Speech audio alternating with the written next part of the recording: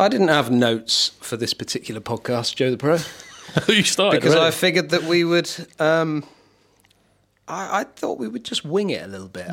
This is a podcast that I've been looking forward to actually for some time, if I'm honest. Okay. Because I think we could go deep when it comes to discussions about the game of golf. How long we got? We've got time. One thing I do want to say and point out to the audience is we've only met each other about less than 2 years ago. Yeah, actually, it's coming up to our 2-year anniversary. Is it our 2-year anniversary? People think that we've known each other for a long, long time. No, we haven't. No. Our first get-together was at the Burnham and Barrow match. Which is just out on the vault, I just saw. It's just come out in the vault, from the vault. Had Jordan piecing them all together. We got about 22 golf courses that we've vlogged, that we've kept all the files for and all the pieces, and we're going to put it together and put it out once a month. Okay. Just so people can sit down by the fire, get into an hour and a half of proper solid golf, It's quite horrifying for those of us who've lost 2 stones since that point of time when you look back and see your big chubby face. How did you feel with that? It's quite, I don't know, it was depressing looking at that, but then pleasing to not still feel like I felt then from a weight point of view. So that was quite, going off on a tangent there. Well, to be fair, when we were getting into that run, I was getting to know you a bit more, and you did start talking about that you wanted to focus a little bit more on your golf. You wanted to focus a little bit more on your fitness. Yeah. It was something that we discussed in the buggy, if I remember. Yeah, it was. Yeah, sort of. I'm always thinking that though, like most people, where I think I'm going to hit the gym hard. I'm going to do this. I say a lot of things, and quite often don't follow through as well as I should. And that was probably a time I sort of did that. I tried to play a little bit that year, coming out of, we were sort of just still coming out the back of lockdowns and things at that point, weren't we? So I think everyone was super keen to get a bit fitter, play more golf and so on. And work and life didn't really allow it at that point. And then I refocused a little bit more, probably 12 months later than the following winter. I remember we played at where did we play? Trevose, you, me, Lester, and another chap I was paired up with by Graham, and that was when I shot 9 under in that. You played with Ian. Ian, that was it. Yeah, Sorry, Ian, I forgot your name there for a second. Ian came to Turkey with us. Yes. So that was the first. Even though we played with Ian, I then really got to know Ian when we went to Turkey. Super guy. Good lad. Yeah, good lad, Ian. I remember you sending me a picture from the airport, having a beer, I think. Yeah, and then I played pretty well that day, shot 9 under, started to feel like I was back playing some reasonable stuff again. That gave me a bit of focus to hit the gym as well, and then I just went at it a little bit harder. Didn't sort of transpire how I wanted it to, just lost my way a little bit again, swing-wise and whatever else, and found myself here.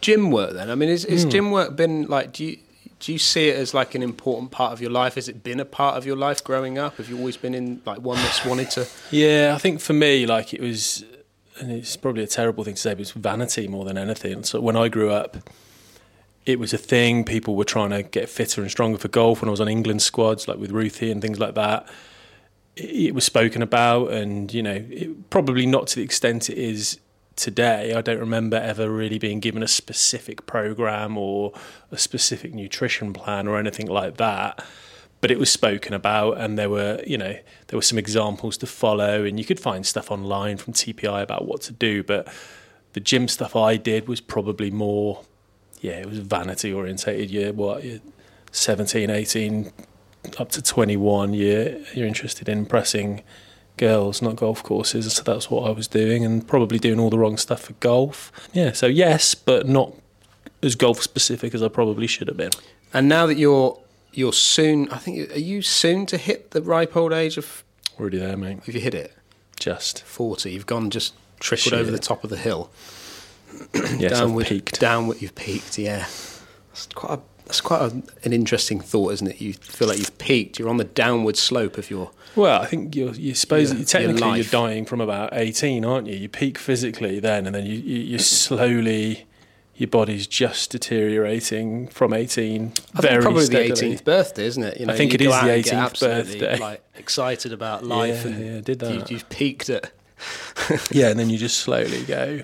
You're just slowly falling away from there. But no, I think everyone knows a bit more, don't they, about eating, about diet, about exercise and stuff like that. So maybe 40 is the new 30 or 20. No, I like the fact that it is the new 30. Really, I feel 30. You're kind of sensible. At 20, you're kind of still, figuring it all out. But at 30, you're kind of starting to see your senses a little bit in life. And I like the new 40 being the new. Do you know what I tell my kids as well? So now that I've hit 40 and I'm 42, I don't allow them to say the 42 bit. I'm just 40. So I remain 40 until I'm 50. Yeah, that's what David Brent used to say in the office. Is that right? Yeah, Is that right? Him and Tim would have a discussion. He'd say, we're both in our 30s. Well, you're 39, David. Yes, we're both in our 30s, Tim. So I'll take your point there. Yeah, it's a good one, that. And how important do you feel now, at the ripe old age of 40, with your fitness and what we know about fitness now and how important it is? Certainly when you hit your 40s, you're going to start to lose a muscle, aren't you? You're going to lose all of that stuff that you've built up over time. Is it on your mind? Is it something you just want to keep on top of? It is from a health point of view, obviously, because I'm not playing as much golf and as much tournament golf as I ever did. That's not the priority. The priority, I've got 2 kids, and you don't want to be aching when you sit down to play with them on the floor and running around out of breath and stuff like that. So from a lifestyle point of view, and I guess from a mental point of view, it's good for you, isn't it? It's good to feel good about yourself. It's good to feel in good nick. And from a longevity point of view, I'd say from a health side of it. But from a golf point of view, I don't know, probably like you, and we have a lot of discussions about this, don't we? Sort of late night over the phone. Sometimes we were just both depressed about our games. And I always want to push a little bit harder. I'd like to still, with my job now, it's freed me up a bit more time. It's very flexible to maybe play a bit more golf and put a little bit more effort in. I've just got to put some pieces into place to make it easier for me to work on my game. If that makes sense, I can elaborate on that a little bit, just in terms of places to practice, time to actually physically play golf rather than just hit a few balls and do some chipping and putting. Got a few little things I need to put into place to make that easier. Something that, like Paul, for example, does really, really well. He cultivates these circumstances and his environment to make it easier. He's got his little setup at home, his putting green, he's got his net in the back garden, he's got his gym that he's just done. Amazing. Yeah, brilliant. What a gym it is. What a gym it is. It's a beautiful gym. I'm sure he's cut corners and got a lot of bargains there. I don't like, so he's converted his garage into a gym. And you should have seen the state. Did you ever see the state of his garage? I didn't know. I only saw the finished product. Oh, my word. Like, you couldn't move in there. Like, you couldn't put your golf bag on your back and spin around. Like, there was no space for that. It was full of junk. And where he's put all that stuff, I have no idea, but... Have you seen any fly tipping around the Plymouth area? But fitness is important, not just for keeping yourself obviously in good shape, but distance. We're just chatting then about equipment, and I do want to get onto equipment because I think it's something that we could talk for hours about this, but do you see yourself, like your ball speed's up and around the 180 mark, do you see yourself getting any more than 180 with all the new equipment coming out, with the gym workouts? What's your I mean, you better get it done before 2028 because of the rollback of the ball. Correct, but what do you think with equipment now, with your new role? And we'll come into that. Yeah. But where are we going with equipment? Are we making any headway? In certain parameters, I'd say, ball's come a long, long way and still continues to make incremental improvements, I would say, in ball in terms of stability of flight, spin, consistency, things like that. We were chatting about driver, I think, when I came up a second ago, weren't we? That much of a muchness is probably harsh, but ball speed's been limited. The CT, the COR of the club has been limited since 2013, I think it is now, so a decade. So anyone who's telling you their driver is quicker, it's just not true. It can't be. If it was quicker, then they're either saying their last stuff was not performing optimally to the level that it was allowed to perform to, or that the new stuff's breaking the rules. So the only real technical advancements you can have in drivers nowadays is maybe ball speed across the face, so on miss hits. So some drivers with the technology like the AI, the jailbreak technology from Callaway, things like that, spreading that sweet spot if you like a little bit, so you retain more ball speed. So I guess you can create more ball speed from off-centre hits, but if you're just talking pure, if you're hitting out in the middle and you're pumping it, the ball speed has been limited for quite some time. And obviously you can alter spin characteristics from a weight point of view, but you could kind of do that before anyway. So long as you've got something that suits the window the way you deliver the club, the right dynamic loft, the right spin, you're probably not going to hit it any further than you did in 2013, quite frankly. You might have a more forgiving driver, you might have a slightly tighter dispersion, I would hope, but those people who think they're going to find masses of distance out of a new driver, it's just not going to happen nowadays. Joe, I have sat in bed thinking about this quite a bit with regards to golf clubs and ball and things like that, but I know you were looking at me like, where's he going with this? But think about a toe strike. Yep. Okay, with a driver. Now, I've ripped it out the toe, so, but in previous, what's going to happen there is maybe it's come out high in the toe. I'm going to get a bit more of a launch because it's come out a bit higher off the toe. But my spin numbers have dropped off. So my chances are that ball, when it lands, it's not going to stop a great deal. It's going to want to continue to go. Now, coming out of the toe, even though you lose spin, which, as we know, if we get that, if you talk about drivers moving about with spin and trying to gain more yardage because they can reduce the spin, higher launch, lower spin might get you a bit more out of it. But think about this. If you then, because I always think about a toe shot going left on you can get yourself into a bit of trouble. Now, add on that now 5 mile an hour more ball speed that we've generated from being able to improve the club face.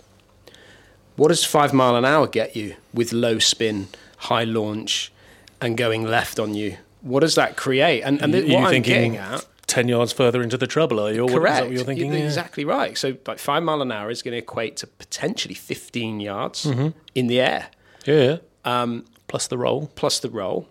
So where these drivers can help you by, let's say, generating you more distance, they can also hurt you at the same time as help you. So it's always like there was always that thing That's about... a very glass half empty kind of attitude towards the new technology. But there's some merit to it, absolutely, yeah. It's a bit like when there was that time where they were shouting and bawling about the golf ball and the centerness of, where the golf ball wasn't centre. Oh, so like Bryson popping them in the bath and seeing which way they balanced. Yeah, and if you cut open a golf ball, you'll see that it's not perfectly in the middle of that. That's it. That right in the middle of the golf ball. Let's say perfectly created. Yes. Again, where that can hurt you, can also help you. So if you get a ball that wants to move left on you, because it's not centred correctly or whatnot. For those players that are a big slicer of the golf ball, they might actually square it up just a little bit easier. Surely that's going to depend on the orientation of the ball at impact. Correct. Whichever one of it's, but you're thinking like bowls here, where you put the weighted side one way or another to create.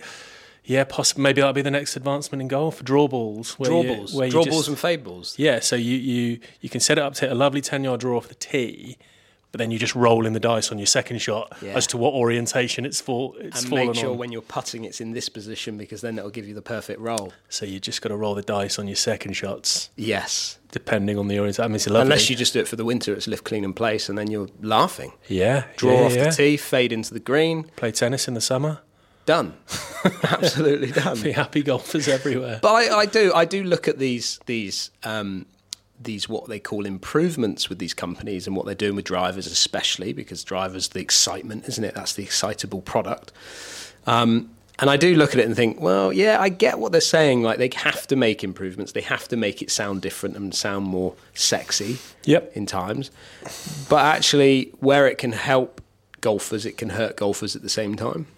Yeah, I'd say there's some genuine merits out. Yeah, obviously, people have to make refinements, look for new innovations and ways to improve their products. And like I say, I take a keen interest in equipment and always have. And over the past few years, the only sort of real innovations I can remember are generally about moving weight into different areas, saving weight in a certain area so you can shift it to another area to alter the spin characteristics, and then subsequently some of the face technology where people thicken in the face in certain areas and things like that. But again, like I say, I stand by my original statement. You can't, from a centred strike, that's limited already, so you can't improve that. So it's just, again, improving the playability of the club that's the only win still available. And that can only go so far. The head size is limited, so you can only put forgiveness. You've still got to hit it somewhere across that face,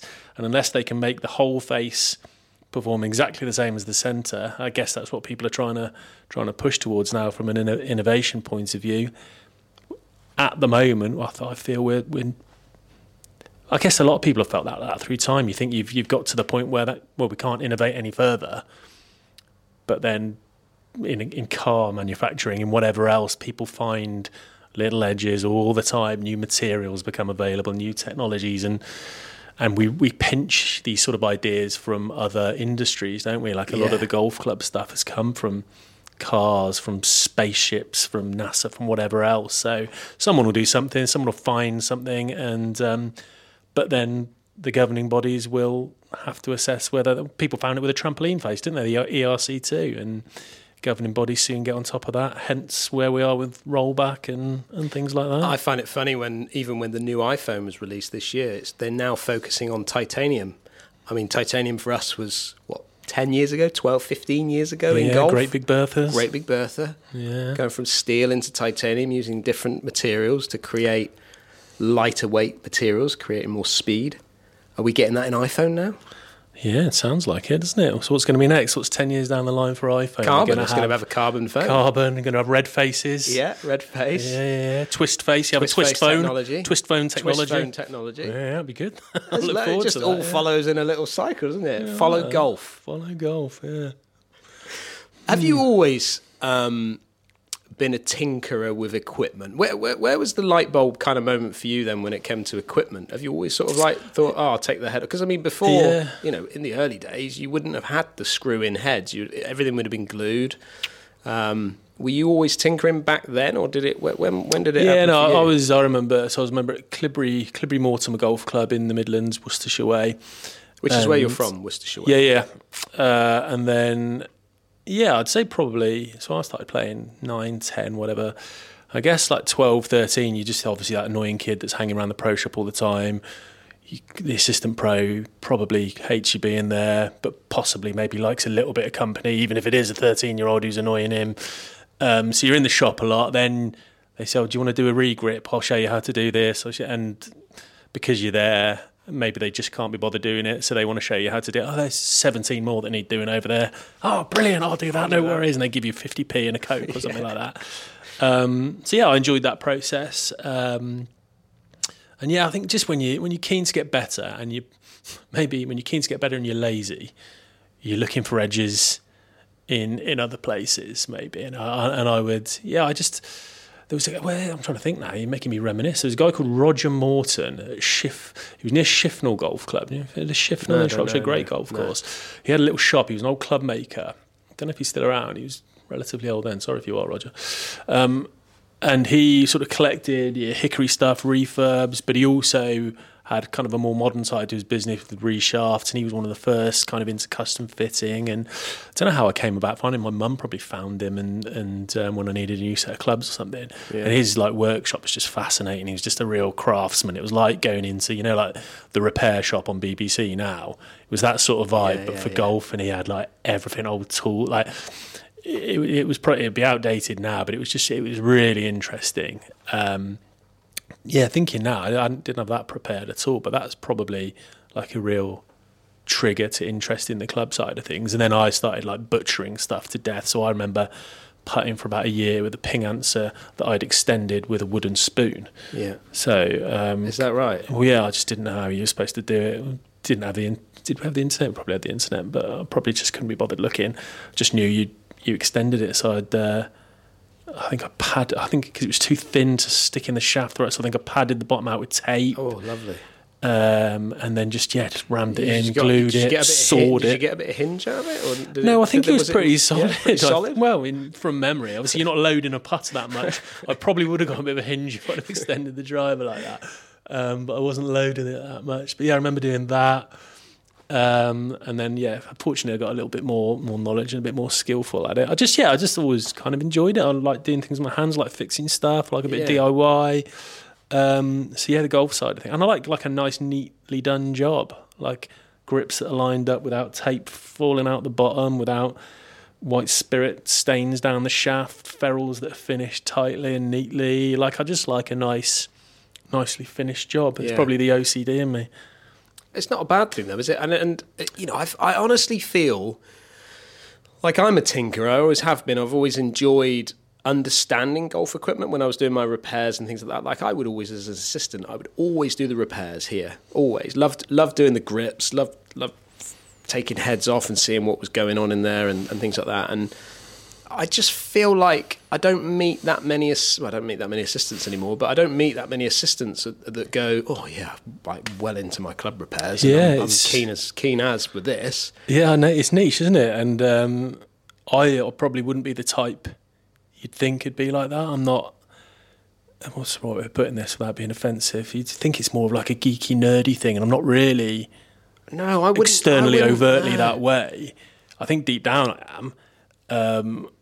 But yeah, it's just always interested me. Like I found the repairs side of the PGA thing was just such a easy breeze for me because I'd done so much more complicated stuff, and they're just asking you to reshaft an iron and change a lie angle. It's like, hey, all right, give me 5 minutes, lads, and I'll go and have a sit down kind of thing. So you breeze through that as other people are setting fire to their own face and hacking their arm off. And it's unbelievable. Have I failed? On. Yes. Like the amount of broken heads that would be from a lie change, and you'd think, wow. And they to be fair, if you knew what you were doing, you could grab the softest head, and you only had to just nudge it slightly, flick it with your elbow, and it was gone. It would bend. Yeah. But did you end up in a tour van? I mean, did you spend any time in a tour van? Yeah, well, a little bit. So we had a little bit of work experience when I was at Celtic Manor. So when I did my training period at Celtic Manor, we were quite. A nice partnership with TaylorMade, so we had their performance lab up at Celtic Manor.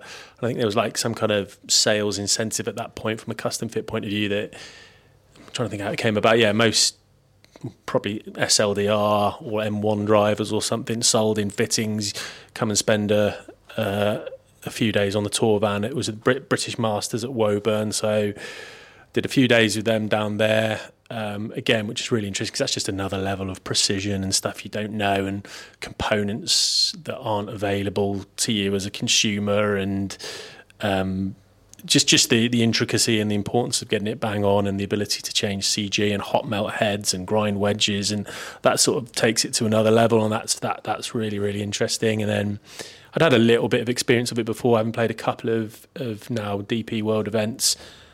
And because, as you've said with Paul, like you get access to the vans for the week, and you just, I'll go and change everything. It's the most mindless thing you can do, but it's all there for you. So like you almost can't help yourself. Say you're on the vans, you see this, I'll speak to the Vokey guys. Can you?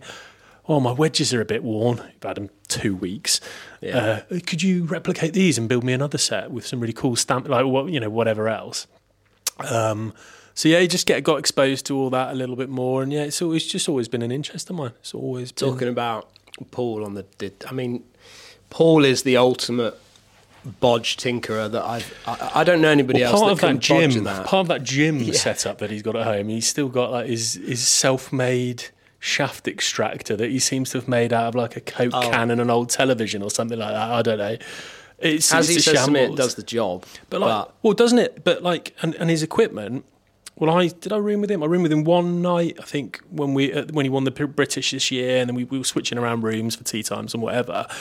But his clubs were just sat there, and I played a bit of golf with Paul, obviously. His ferrules hanging off, his 3-wood was rattling away, or his 5-wood or something. Everything was a different swing weight. Some had light grips, some had heavy. There was glue on the shafts, and I'm just like, I felt physically ill looking at it. And he goes and wins the British PGA, so like... does that belittle the things that because I don't necessarily believe like wholeheartedly in the whole concept of everything's got to be precise to be able to perform. Yeah. I just like it that way. Yeah. It's not necessarily, I think, well, you can't do well unless that's spot on. Of course you can. Like there's guys with ridiculous clubs that shouldn't make much sense for them. Your 5 would, as an example, in terms of length, and your RBZ, and like there's lots of people, and you see like Marco Penge just won the Challenge Tour when you were out there. Did you see his putter? No, I must have a close up. Similar to, well, go back and look at your close up. His putter's about 6 degree out in lie angle for him. His heel's about a centimetre off the ground. So like really? It shouldn't make much sense. That face should point a bit right. He's probably not difficult to centre the strike, but he won that event by 6 shots. So Odyssey putter he had. Yeah, he was the fashionable jailbird at the moment, wasn't it? Yeah. So really really high hands. Looked like a standard sort of lie angle putter, very high hands, so the heel massively off the floor, which happens to me because I like high hands sometimes. Yeah. But yes, it shouldn't make much sense, but putted fantastic one, and I looked at Paul's gear. I was like, oh, Christ. Well, what's interesting about Paul is that... there's something interesting about Paul, did you say? No, the only thing interesting about Paul is when we were at Wentworth and I was caddying for him, and this, you got to remember, this was his first experience of... I mean, he's played Challenge Tour and things like that, but you don't have access to the vans like you would do. So, let alone at the premier event, because everyone's there, all the big guys. Yeah. And he's got, I mean, if he could have had a brand new golf bag, he would have had it out of the van. You know, it was kind of one of those weeks where he was just going to raid the van for everything. But do you not think, sorry to interrupt you here, but do you not think, because I've got so much time and respect for Paul and his the way he thinks about things. I wonder at that point whether he's thinking, okay, obviously we want to have a good week and that'd be great, but if I can get some superior equipment together, this might aid my next 5 years as a pro and blah, blah, blah. I'm so glad and he's still using it. Yeah. He's still using those fairway woods that he got that week, and or maybe until like a few months ago. I don't know, he's tinkering around with other bits, isn't he? Yeah. But he's got a decade out of them. So, well, here's the interesting thing is that when he's raiding this van, I remember he put he went onto the Titleist. He's on the TaylorMade van, but he's nipped over to the Titleist van. I think he shooed me in there to sort this bit out, because you know what he's like. He doesn't like to front it up himself. But so I've gone in and I've got a new 46 degree wedge for him, right? And he's that'd be perfect. Thank you. Well, I'm well organised, He starts hitting it on the range. And he's like, he's got TrackMan lined up. I mean, he doesn't have a TrackMan other than the range at Plymouth. But so he's got TrackMan now behind him. He's hitting shots on the range with TrackMan. And now this wedge is coming out 4 or 5 yards shorter in its carry distance to what he's getting out of his current wedge. And he's like, you can see his head scratching and everything, the cogs are going inside. And even though he was going to put it in the bag for that week, he didn't. And the main reason it wasn't going very far was because he was generating, his old wedge was so worn out. Just high launch, lower spin, whereas the new one was ripping on it a bit more, getting a bit more spin out of it, losing 4 or 5 yards. Yeah. Which, for someone like him and he got it in the end, but it took him a little bit of time to get there, but he did exactly what you said. He went into that van and he got all this kit. Did he use any of it in the tournament? I don't even think he put one club in the bag that was new for that week, because he just, even though they built these clubs for him and he's had the heads bent and all this sort of stuff going on, he still didn't trust it until he gets to take it off at home and then sort it out himself. Well, he told me about even like swing change. Is this the Paul podcast? Sorry, yeah. But he told me about like swing changes he makes, because I was asking him, like, how do you, when you're making a change? He's like, well, I think about it, then I'll try it in the net, then I'll take it to the range, then I'll take it to the course on my own. Yeah. Then I'll take it to the course playing with someone else, and only then, when I'm confident that it's the right thing, will I try and implement it into. Like, there's always method. There's always like I'd love to be more like Paul in that respect, because I'm just helter skelter. Try this, try that. Oh, that didn't work. I'll try something else tomorrow, and you don't end up getting any better, or certainly getting better at a decent rate of time, because you're changing too many variables, aren't you? So like the science experiments, you can't, when they're testing testing products. Think about Will Smith in I Am Legend, where he got stuck on his own. He's testing the rats to find better. You can only change one little part of the remedy to know whether it worked or not. Because if you change 3 and it worked, well, which 3 things? Yeah. So he's very methodical. He work it all out. Why am I talking about Will Smith and Paul Hendriksen together? Very methodical, work it all out, and that hence why he achieves what he achieves, in my opinion. Talking about achieving things then, do you feel you've achieved your full potential within golf? Playing the game of golf, we won't come on to your career at this point, but let's talk about your golf. Do you feel that there's still things out there that you want to still go out and achieve? Have you got things that you miss? Yeah, definitely. I think, well, 2 parts. No, would be fair. I think most of the people that I play with, when I'm playing well, because of the nature of my game, because I've got a lot of speed and it looks quite good sometimes when I'm playing well, I get a lot of why, or used to, obviously. You should be on tour. Why aren't you doing this? Why aren't you should be playing? And when my golf's really good, it looks at that level because I can compete from a length point of view and stuff like that. From a consistent, I just never followed the Paul Hendriksen role, the model of methodically getting a bit better every day, looking for little edges. I would just flit around. I'm physically talented. I'm physically able to make a few little different things work, but I'm horribly impatient. So if something doesn't work, I don't stick it out and just back. I'll try a different method. Like I think I've told you this before. I remember playing the British Amateur at Royal Birkdale. Yeah. Oh, Christ. I was playing with Ollie Fisher and Charles Schwartzel, I think it was. And on the way up, I just decided, I was on like England squads, I don't know what handicap or whatever it had been, but I was playing some decent golf in patches, I guess.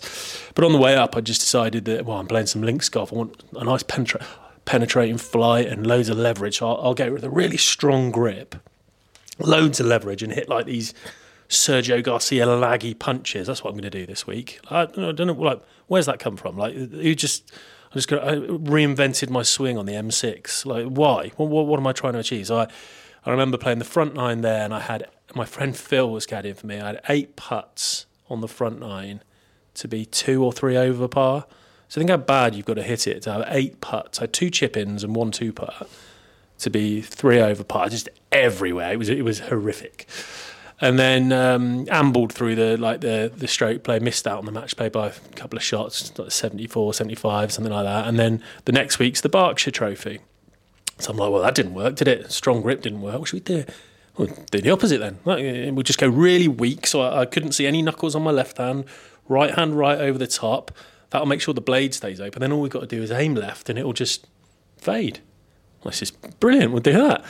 And I played some of the best golf I played. I came second. I can't remember. I was about 16, 18 under or something for the 72 holes. It's a low-scoring course. But I just had it on a string. I just thought everything at the left rubbish, drift it back into the fairway. Everything at the left edge of the green, drift it back onto the green. Couldn't possibly hit it left from the grip I had. It was so open. Cracked it. This is what we'll do. Within 2 weeks, I had something else on the go. I think I went split-handed after that with my grip because I decided if I could get more leverage, I could find more yard. So it's just that sort of nonsense that persists today. Like I've not grown out of this. Like I know this is nonsense, but I've not grown out of it.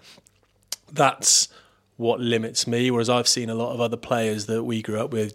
Ruthie will probably testify to this. Like a David Horsey, for example. My friend Ollie Farr, who's playing on tour at the moment, he's back on Challenge Tour at the moment, but he's on and off main tour. Maybe don't have the physical attributes and the speed and some of the other bits that I've got, but they've never changed a thing. Like they look exactly the same as they did when they were 16 as to now. So they've just done stayed on the same disciplined path and just got 0.1% better every 6 months and just incrementally got a bit better. That wasn't all right for me mentally. I wanted to get 20% better in a week. Yeah. And you just can't do it. But I'm still trying and it's pathetic. But that's what limits me, looking for quick fixes, wanting something to feel better rather than having a a solid plan, like a Paul, like an Ollie Farr, like a David Horsey, where they just stick to something and continue to get better, and that's a personality trait and a. But I think just taking you back to the I think you said Birkdale, where you would decided to change. That's where it started, as far as I'm concerned, from that little run of events. You were going. The initial get-go for that was that you had a ball flight idea. Yeah. So you visualised. But there was nothing wrong with my initial ball flight. But I had an idea of something I'll try. But you thought, right, okay, going to links, I want to bring that ball flight down. I'm going to, in order to achieve that, I need to take loft off. Well, I could take spin off, which could slow your swing down and take the spin off the ball, which then get it flatten the flight out of fraction, but then you're losing speed. So you've already gone far more into depth to the thought process than I would have done. Mine would have been, I fancy hitting some compressy thudders this week, and that'll be it. There was no like, I'm bringing this ball flight down because it may be windy and it's links and it's and there wasn't any reasoning necessarily behind it. It was just something I want to try. But do you put that down to a feel? And the reason I say that is because obviously when you go and create golf equipment, when you go and rebuild a club or whatever you do, you're creating feel with that. Like when you're building that club, you know the characteristics that you're building it to the shot shape that you want to try and create, or the flight that you want to create, or the spin that you want to create, or the launch, whatever. Is it the feel element that you've kind of run to there rather than breaking it down in a more practical way? Because what you've talked about there as a ball flight point of view at the Berkshire makes complete sense to me, because, yes, you know, it's probably not that windy at the Berkshire. It's certainly clouded by trees, so therefore it can protect your golf ball a little bit more. But certainly if you can get a bit of a higher flight, start up the left, let it drift back to target, like you are softly approaching that golf course, the way I see that. And that was, I think, feel from your ball flight of what you wanted to try and achieve that week worked. Whether it was just a stab in the dark situation because you were just nice fit for the but you just got away with it because it was that type of golf course and you've changed. You had to get as far away from what you were doing previously to where you got to. Do you not put it as feel? Yeah, possibly. And I think you're right about that was just the perfect storm. Say that week where I played very well. It was just my particular random thought that I decided to go with that week suited the venue by chance, not by design. It was just like, that'll work well. There's a lot of holes that go left to right and suit that kind of. It wasn't like I've articulately picked apart this course and looked at it on Google Maps like Paul would, and that's what I'm going to play with because of that. It was just, well, that didn't work, so I'll try the opposite, you know. And it is feel based, but I think a lot of it comes from belief, and because I was never someone who had a lot of belief in my own game. I think more other people had more belief in my game than I had. And then I would look around and I would just look at, just take inspiration from other people, because I just think what they're doing must be better than what I'm doing. So I'll have a bit of that. I'll try that. And then it could be someone you've seen on the telly and I'll try that. It could be someone I played with last week and I thought I loved the way he hit driver or struck this or did that.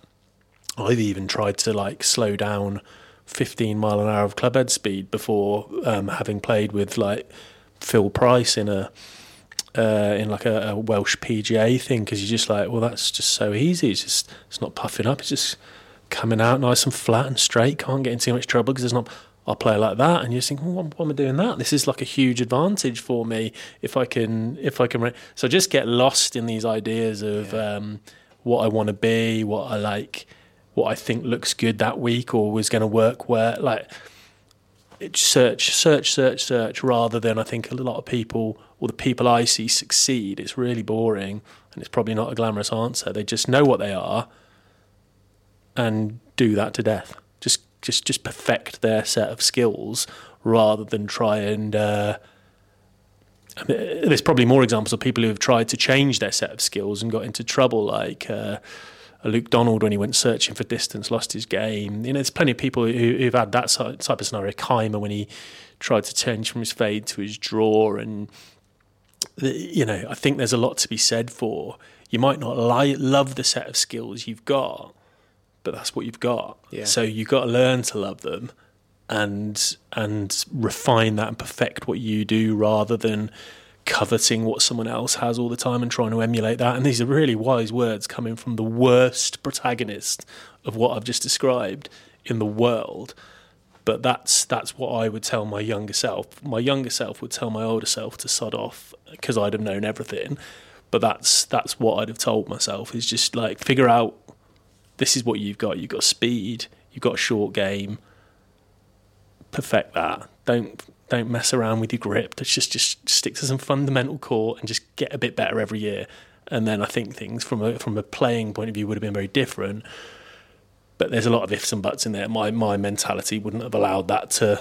I'm just not that steady guy. I'm not that stay on the same path and things will be all right in the end kind of a guy. I'm a Del Boy from Only Fools and Horses. This time next year, Rodney, I'll try that. We'll do this and that'll all work out. Just one big deal, Rodney. Like I'm that, I think, unfortunately.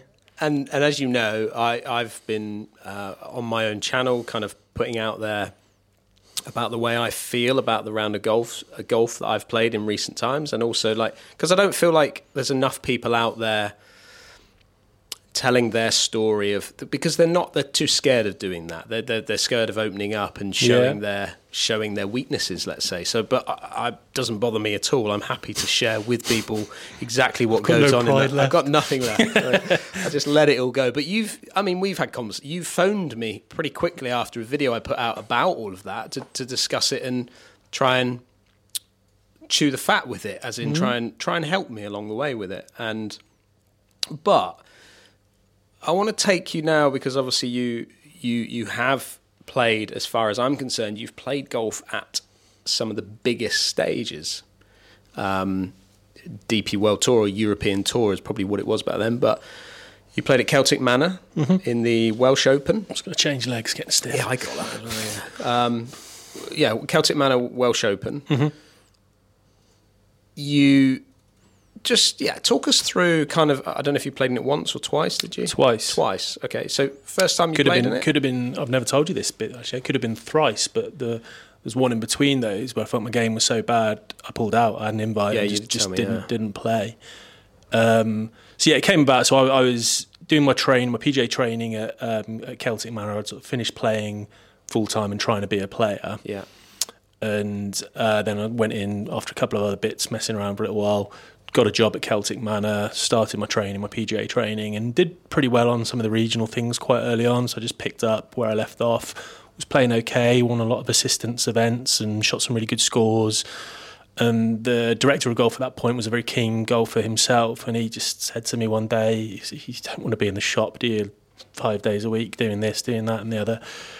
And I was like, well, yes and no. Like I was never fully back invested in the idea of playing, but when someone says, we can support you with a bit of help to play these events and some clothing and some extra time off than the other guys and whatever else, and if we can, we'll maybe get you into the Wales Open, European Tour start. So piques your interest. And anyway, that's what happened. We set up they wanted some local interest for the members, and you get sponsors invites. So they set up an event where all the pros from Celtic Manor, we played a 36 holes. There's a lot of pros at the course, it's a big venue.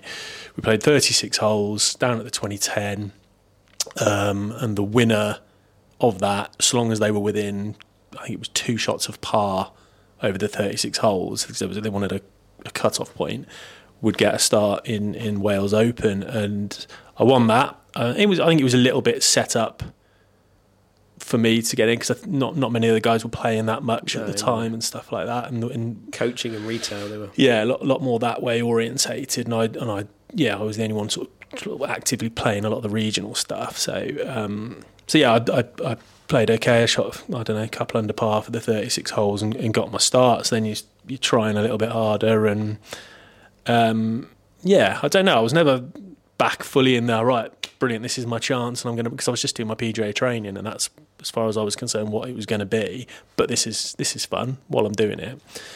But I was pretty confident still back then. I didn't have as much scar tissue, and I was really looking forward to the event. I was playing some good golf, and I had a couple of practice rounds, some good players, and you see Brooks Koepka was played a couple of holes with him, and even some of the really good hitters I was up with them, and I was thinking, well, hang on, I can compete with length with these guys. I know this course really well.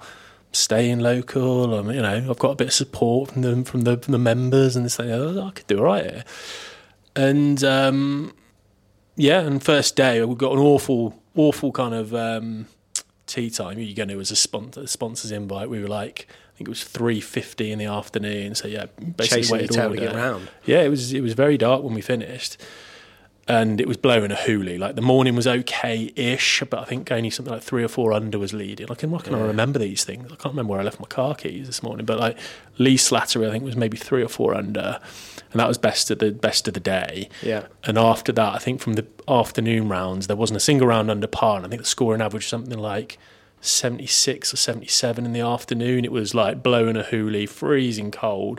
There was Celtic hold up in the wind. I mean, is it a tough track in the wind? Oh, is it played for wind with wind? No, it's a tough track, full stop, in tournament condition. That was something I hadn't sort of fathomed. Yeah. Like I played it a lot in normal-ish conditions, greens, okay speed and whatever else, rough, up but not up. And in the practice round, you start to go, wow, okay, this is a bit different. The greens were like a lot firmer than I was used to, so they dried them out a bit. Yeah. The rough around the greens was a lot juicier. So you come in, not only are you coming out of this juicy rough, that it's more difficult to control the ball. You're landing on a surface it's more difficult to stop it on slopey greens.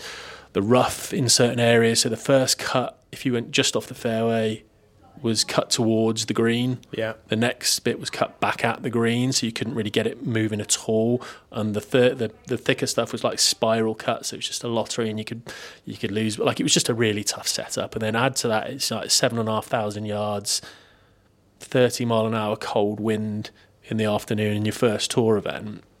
So, oh God, here we go. And I was teeing off on the 11th. It was 2T start, and 11th's the par 5. It's a bit easier to start on than the 10th. So you start on 11, and then all of a sudden, a few members are out, and your parents and your missus and friends and a load of the staff are all there, and you're like, oh, hello, this is a little less comfortable than I thought it was going to be. But fortunately, I wasn't quite the gibbering wreck I am now back then. And I managed to just stand up, and I just belted one down this par 5, like a 320-yard hard draw it was like into and off the left of the wind. I did my 2 playing partners by about 60 yards. It was like adrenaline. Just get this out of the way. Through. Hammered it. It started out like a steam train, flushed an iron shot there, and couldn't get up because even though I hammered it was still like 275 or something like that into a good cold wind. 2 iron down the right, wedge it, just miss a putt. Then next one's a 500. I won't go through every hole here, by the way. But next one's like a 500-yard par 4, paying back into the teeth, water all down the left, water down the right, hammered a drive again, good iron shot in, just missed the putt. Then you're playing a 200-yard par 3 over water, which if people played Celtic, might be 160, 170, but they find some other tees, and all of a sudden you're drilling in a low 3-iron to this ridiculous target. Then you've got the hardest hole on the European Tour, the 14th at the 2010. But I was flashing it, and I got all through all of that stage, level par. Was I 1-0 level? Sorry, and then get to the drivable 15th up the hill, parred that, and then 16. You turn back into the wind, into and off the left, tough hole, 5-10, par 4, into a cold wind. The lads I was playing with couldn't get up, and I was like, well, I'm just gonna hit a low, and I'm still level par, which for the afternoon wave would probably have been the best of the bunch. And I mean, only 5-6 holes in, but I was like, if I can get through this, I can contend this week. I'm at this level, and I tried to sort of hit a low, drawy, penetrating thing, when just hit your normal shot and accept it's not going to go as far. Smother hooked it into the garbage. Like if it went 100 yards before it hit the ground, I'd be surprised. Found it, hack it out. Anyway, calamity of errors. Then next shot into the bunker. Didn't get out of the bunker because it plugged, made a 7. And I've gone from feeling 10 foot tall and bulletproof and I could contend in this tournament here to like I could literally feel the confidence. Like it was like I could see it dripping out of my fingertips. I just wanted the ground to open up and swallow me out. And I had nothing left. I was like a shell. And I don't know how people recover from that in mid-round. But I just ambled through from there. I've gone from like level to 3 over, bogey the next tough par 3, bogey, and I ended up shooting 80, 81, 9-10 over par, something like that, and because you just shot after shot, just frittering away. So just looking back at that now, then. So let's say that you now are caddying for you then. How would you even now have an answer to your younger self at that point to say, right, Joe, you're bleeding confidence here. Can see it coming out your fingers. Have you got an answer for that now? No, I genuinely no. I'd love to. What would you have tried to have said to yourself? Well, I'd have tried. You try to say all the things that you're supposed to hear, aren't you? And say, look, isolate the incident, move on from that, forget that, knuckle down, next shot's completely different, every shot in isolation, blah, blah, blah, blah, blah. But there were so many, I wasn't prepared for it. I wasn't mentally resilient enough to just to be as clinical and methodical and logical as that and go, yeah, that was a bad hole. But look at the other 6 you just played. I was just about to say, because you have played, arguably one of the hardest tee shots is always going to be possibly your first shot in a European Tour event. But then if you look through those holes that you've just been through, I didn't miss a shot. They were centred, they were flush, they were in the toughest environments. Oh, it was good. In the toughest environments, and then to hit. All right, you're gonna hit. Game of golf is a game of misses. You're gonna hit one bad shot, one or two bad shots in a round. You're never gonna hit the perfect number. How does now Joe tell that younger Joe about? Does that younger Joe now have to reflect on those good shots that you've just been through? Is it almost a case of walking that person through those shots and saying, look, let's just break this down for a split second here, okay? Sponsors invite, okay? You've hit some cracking golf shots. You've wowed the crowds. Everyone's behind you. You're enjoying it. One shot.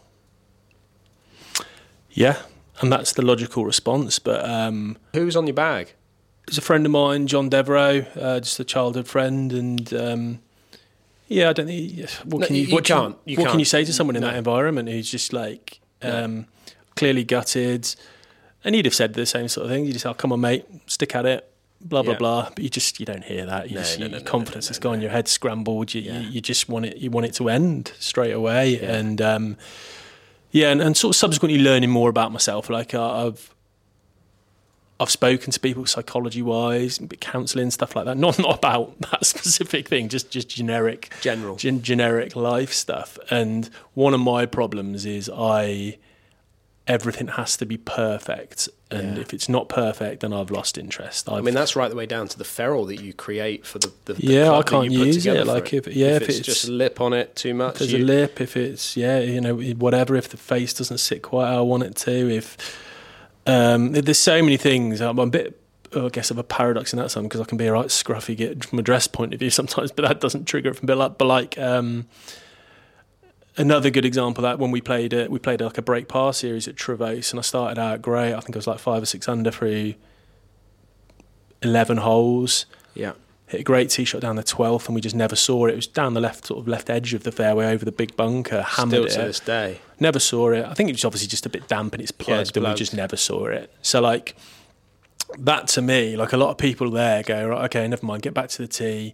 If we can make a 6, we're still 4 under. This is a good score, blah, blah, blah. But because it can no longer be perfect or complete to me, I'm not angry about it. I don't really get angry on a golf course. I don't like have that sort of response. But it could no longer be, even if I'd have birdied in from there and shot whatever 9-10 under par, that would have made nothing to me because I'd have just been thinking, well, it could have been 12 under if that. So like. I don't have that perspective. I don't have that. I've got this weird perfectionism thing and I remember after that, so I made triple on that hole. Then I think I went birdie, birdie, birdie, or at least birdie, birdie to get back to maybe 4, something like that. And then I hit 2 balls about 5 foot out of bounds on the last, made a 9 and finished at like one over or something, didn't I?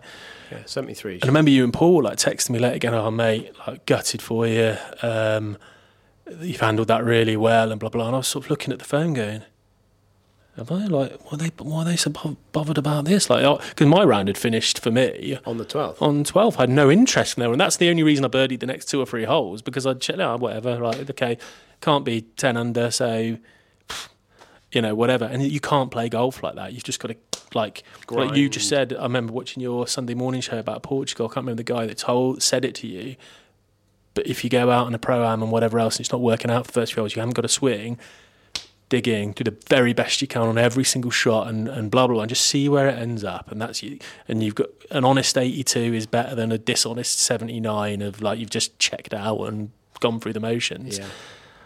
I know all these things, but I find it difficult to put them in. And then people tell me what a lovely attitude and whatever I've got on a golf course of that respect. And yeah, I suppose it's quite a nice demeanour not to be like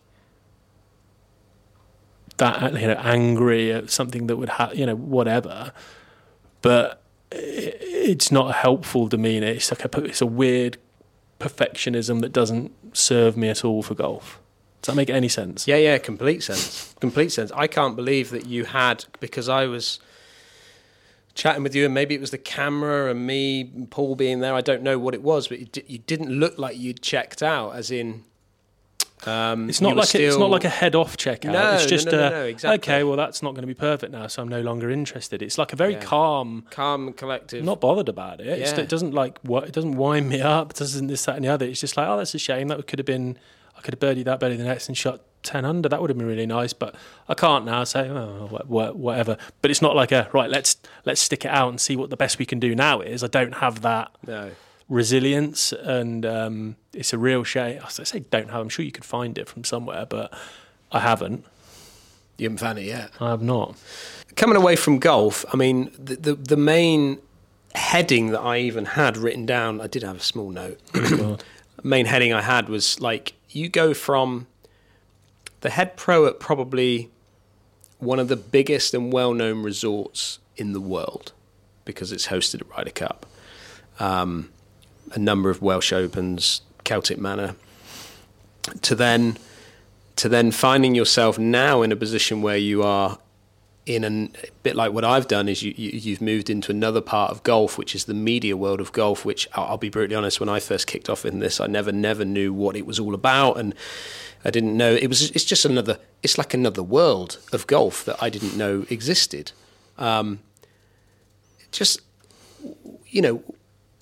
What was it like to be the head pro of a huge resort like Celtic Manor? It was interesting. I mean, I loved my time there, and I loved all the people. I got given such good opportunities, like those Wales Open starts, some of the events you got to be involved with, and the people you would meet. We had like a NATO summit, and you stood this close to Barack Obama, and seeing the tanks on the fairway, like some amazing experiences. It was just a genuinely interesting place to be. It was a lot of there were a lot of hours, and like any workplace, there'd be a few gripes of things you could do better, and you want it to be really, really good. But overall, I really enjoyed the experience. The people there were great to me. Made some lifelong friends who I still talk to now, and it was just it was a really good experience. I wonder sometimes whether it spoils you for other roles, because after that, from a head pro point of view, it'd be quite tricky to go and work in a standard club where there's less going on, there's less dynamism, there's less, 1 minute you could be fishing a range ball stuck out the machine, and then Rio Ferdinand's behind you and Steven Gerrard's on the range, or Anton Decker coming in, or there was all sorts of interesting people and little things going on. So I wonder whether that kind of alters your expectations, or maybe expectations, but level of what will pique your interest from there on in. And then I struggled for a little bit after when I left Celtic, just probably seeing the reality of what other sort of head pro or club manager jobs, and it just didn't suit me at all. But yeah, from a Celtic point of view, I can't fault it. Just really enjoyed it. But was there ever a goal? Like,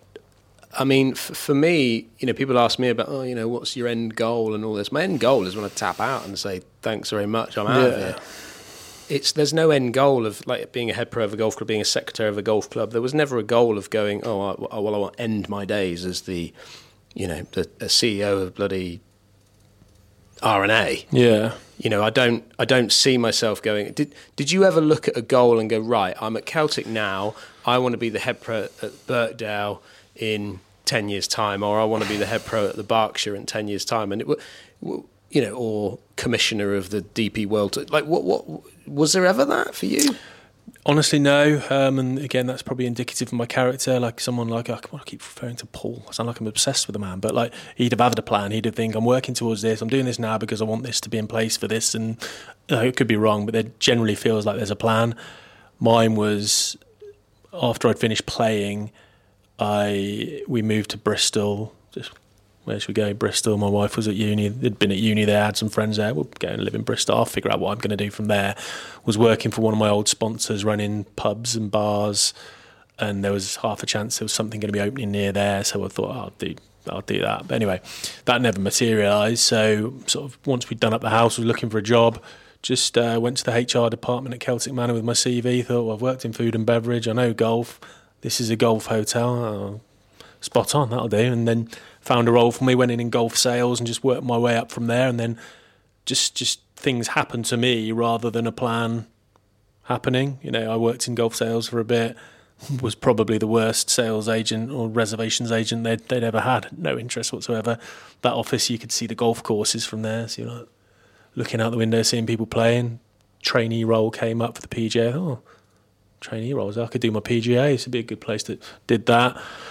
Started to do well, was pretty good academically, so I finished in the top 10 in the country on my PGA qualification and breezed through that, and then worked my way up from trainee to academy manager to head pro to head of retail, and had like 400 jobs being paid for one at some point. But it was just not a plan. There was no, well, what will we do after this? What will be? It's just a journey. Do this at a time. We'll just get a job. That's a job. I'll have that job. Opens a lot of doors. You meet a lot of people, and obviously it's good on your CV and things like that. So it was just a case of, right, that'll do for now, and we'll see what transpires from there. And I'd love to say I've got a huge master plan now, but I'm still kind of on that route. I love my role now. I think it's a great role, but there's no master plan behind it at all. Did you ever get frustrated from a financial point of view? Because I purely believe deep down that there's for such a high role of what you had and there's such big roles that are around the country in golf and how high a profile golf is, and still those resorts are, and big golf clubs and head pro roles. Like I still to this day don't believe that there's enough money to be earned from it compared to other industries. I don't often disagree with you, and I don't know I totally disagree with you on this point, because there's some excellent people doing some amazing jobs that probably deserve better remuneration from what they're doing. I worry nowadays that from a PGA Pro point of view, well, I think we've had this discussion once or twice, touched on it. The PGA Pro isn't valued how they used to be. They used to be revered, and if you still are in the States, from what I can gather from a lot of my friends who are in the States, you're a head pro. You're kind of a big deal in the community. You're well respected, and you're well compensated for your knowledge and whatever else. I don't feel that's the case over here, and I've got my views on why that is. And from a PGA point of view, it's probably, this might come across terribly and sound harsh, but I feel the entry criteria to become a PGA Pro have loosened far too much, to the point where people who, you don't have to be a great player to be a great coach. You don't, but you have to. I believe you have to be there's still a point. You've got to be able to do certain things and be able to demonstrate and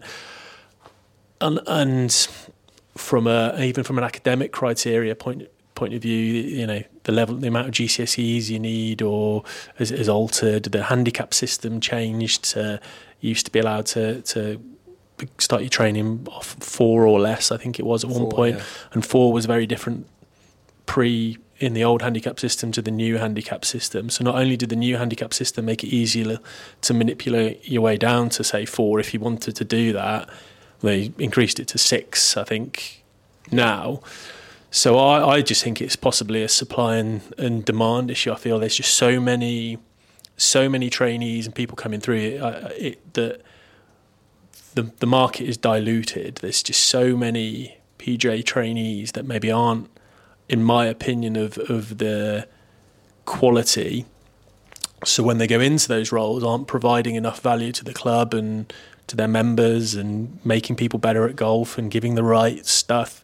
Possibly, this is speculation and just an opinion, that when those kind of people start infiltrating and becoming the figurehead at the club, and they're not providing the expertise that maybe a stricter criteria would force you to, I feel that's where the respect gets lost, and when the respect gets lost, the remuneration of the role gets lost.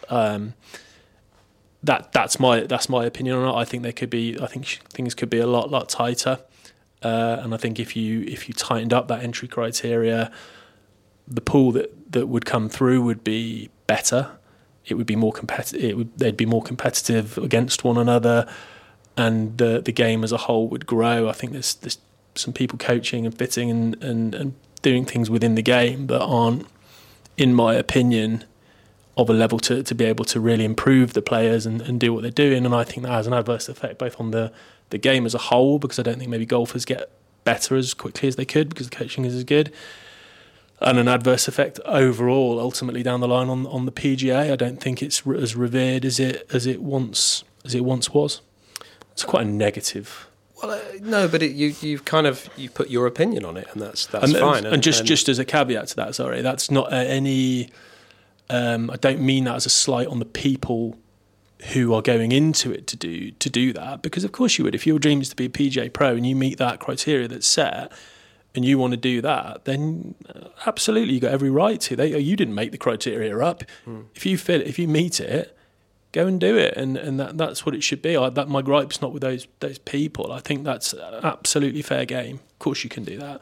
I just feel that I feel there's room to tighten that up, and then there's only so many golf clubs around, and the number of golf clubs in the country is dwindling. If golf clubs are shutting, or were to, I haven't got the up-to-date stats on it. Yeah. But if there's less venues and more candidates, some would say that makes it more competitive and from a job point of view, and you can be more selective because there's more candidates in the pool.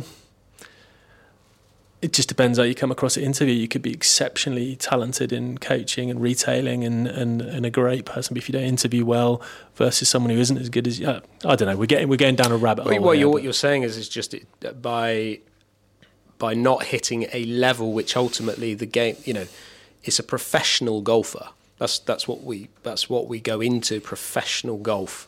And if you think that term gets one, that's what professional golfer or golf professional. Yeah, well, this is where people have tried to twist it around over the years. But at the end of the day, when you think of a professional, you think of somebody who is proficient at that. Yeah. At that chosen sport. If I was going to be a professional long jumper, I better be able to jump a decent distance. I can't just flick off the edge of the board, can I? Correct. Or a professional diver, I need to be able to dive and not make a splash and all these sorts of things. So golf is, you should certainly hit a level. Scratch golf to me is that level, always has been. That's where I pitch it. Yeah, people know that, because when people think about a golfer and they say, "Oh, he's a pro," is he any good? Yeah. What do you mean? Is he a good coach? Is he good at retail? No. Is he any good? Yeah. That's what people want to know, and then the respect level is of this height. Yeah, and I think there should be an obligation as a pro to. I can't remember what the criteria is now of what you've got to do from a continued playing point of view. I think you have to put something like, I don't know, 7 scores in over 3 years to meet the criteria, and then after you've qualified, do what you want. You don't have to pick up a club again. There's a lot of pros that don't pick up a club again. Yeah. And for me, sorry to interrupt again, but like if you're at a club and 15% of the membership can beat you at golf, I'm not saying you have to be the best, but I just think there's a level personally. Yeah. And there are so many. There's a lot of people out there who are never got to a level at golf, but do a fantastic job when it comes to retail, do a fantastic job when it comes to club management and fittings and coaching. Yeah. But as a whole, as an average, and any argument you have, there'll always be exceptions to rule. I won't name them. I can think of a couple of people off my head that I worked with at Celtic who weren't players and would never profess to be players. one of which is particularly good coach, a national coach, and very professional, very articulate guy. So, my way of thinking, would that have ruled him out of pursuing that profession? I probably would. So maybe I am wrong, but I see more for every person like that I see who probably didn't meet the playing criteria but does a really good professional job. I see about 100 of the other who don't meet any criteria, who can just fly in and that's I'm a PGA pro. Ultimately, that's what devalues a brand, isn't it? That's what devalues it to a point. Yeah, 100%. Moving you off that then, bringing you now to your current role, and very similar to me in the fact that you've just spun it round from doing what you were doing at Celtic Manor to now being in this media world, which you've now taken a job with Golf Monthly. Yes. How's that going? It's going really well. I love the role. I think it's brilliant. It's like a great bunch of people, just really nice team. Some of the best people I've worked with. Just really talented team, really like enthusiastic team, really supportive of each other. It's a really nice bunch of people. But Joel was my boss. Joel's your boss. Yeah. Joel, that's a Freudian slip. The job as a whole, which goes into Joel, the job as a whole, job and role, suits me down to the ground because I'm an equipment writer. So the job title is staff writer for Golf Monthly, but my area is equipment. So I do all the writing. I'm category manager for drivers, irons, balls, and lasers. I think it is. Probably should know that. And golf nets. Golf nets just gets chucked in there, actually, but that was another one, yeah. And so I'm responsible for reviewing things, putting independent reviews out in print on the website, some video creation, some little bits of instruction when required and things like that. So it's like it's a really all-encompassing role. The reviewing side of it's really fun because you just, I can work from home. The DPD guy turns up in the morning, who's my new best mate. He's like, more clubs, is it? Yeah, we'll bring them in. There's always some new cool stuff to try, and you get to try it before everyone else, and some nice trips to go on. And it's just it's a lovely role. It's a really, really good role. The people are good. The role was good. It's a great company to work for. The holding company is called Future. They operate there's no annual leave. You don't get an annual leave entitlement. You just take as much as you need. So it's as flexible as you want, as long as you're not taking the mickey, or abusing it. That for me, once I've settled into the role and got through what's going to be a really busy December, January, February period, product launches, which is massively busy for me. I think there'll be scope to, as long as I'm keeping up my workload, play some golf because I don't have to worry about am I eating into my holiday entitlement so I can't see the kids and go on holiday. I'll be able to flexibly work, and so it suits me. I couldn't be happier in my current role, which I can't say I couldn't have said for best part of a decade, certainly. Working with what we did, coming onto the channel and seeing what we do with all the cameras and stuff like that, did you think that sparked it for you? Was it always in the back of your mind that you were quite keen on media? Oh no, world? never occurred to me at all. And even when I applied for the role, it wasn't like I didn't know there was going to be much video element to it. I didn't know there'd be. I'd heard on the job spec and in the interview process that we'd like maybe present some videos and this, that, and the other. And that was kind of an add-on afterwards where I thought, I could do that. I've been in front of the camera with Dan and whatever else. It's difficult, isn't it? Like I've asked you a couple of things and I'd like to get better at it. I'm still pretty wooden. And where do you look? What do you say? What do you do with your hands? Should I be moving? Should I be still? It's quite. You've probably been through all of that 100 times. And every time you edit a video, you pick up something that you can improve on, whether that's where your hands are or how much you move your hands around or where your eyes are looking and how many ums you say. And I'll go through the whole monologue and I'll put one in and I'm done and I have to do it again. Start again. And you said to me, just keep your ums in, stop looking back and just get your take done and move on. And I found it. I think I'm all right, but I'd love to be I think I've got a decent personality, so I think I could do quite well with it if I just chill out of it. But I probably thought that about golf as well. Do quite well if you just chill out of it. So yeah, that's been really fun. Really enjoy it, and hope to be doing it for a really, really long time. Yeah, it suits everything really. Well, and I hope you get you back out on the golf course very soon for us to get out and do another bit of waiting by the phone. You're just waiting. Just sit waiting by the phone all day, and the call never comes. You rang me up the other day to ask me about swing weight, but you didn't ask me to play golf. I do apologise for that. But we will get out. We'll do another little break par. Should we do a break par? Oh, give me a bit of warning. Fancy that? Well, I need a bit of warning. Saunton. Let's do a break par at Saunton. Yeah, let's do a break par at Saunton. Fancy that? I don't have to travel far then, do I? No, I'll come up to. I'll pick you up on the way through in the van. Oh, bless you. Look at that. All I need is a cup of coffee. I'm done. Joe, thanks so much for taking the time to come and sit here and spill the beans. Enjoyed it. Very therapeutic. Very cathartic. Thanks a lot, mate. Cheers, bud.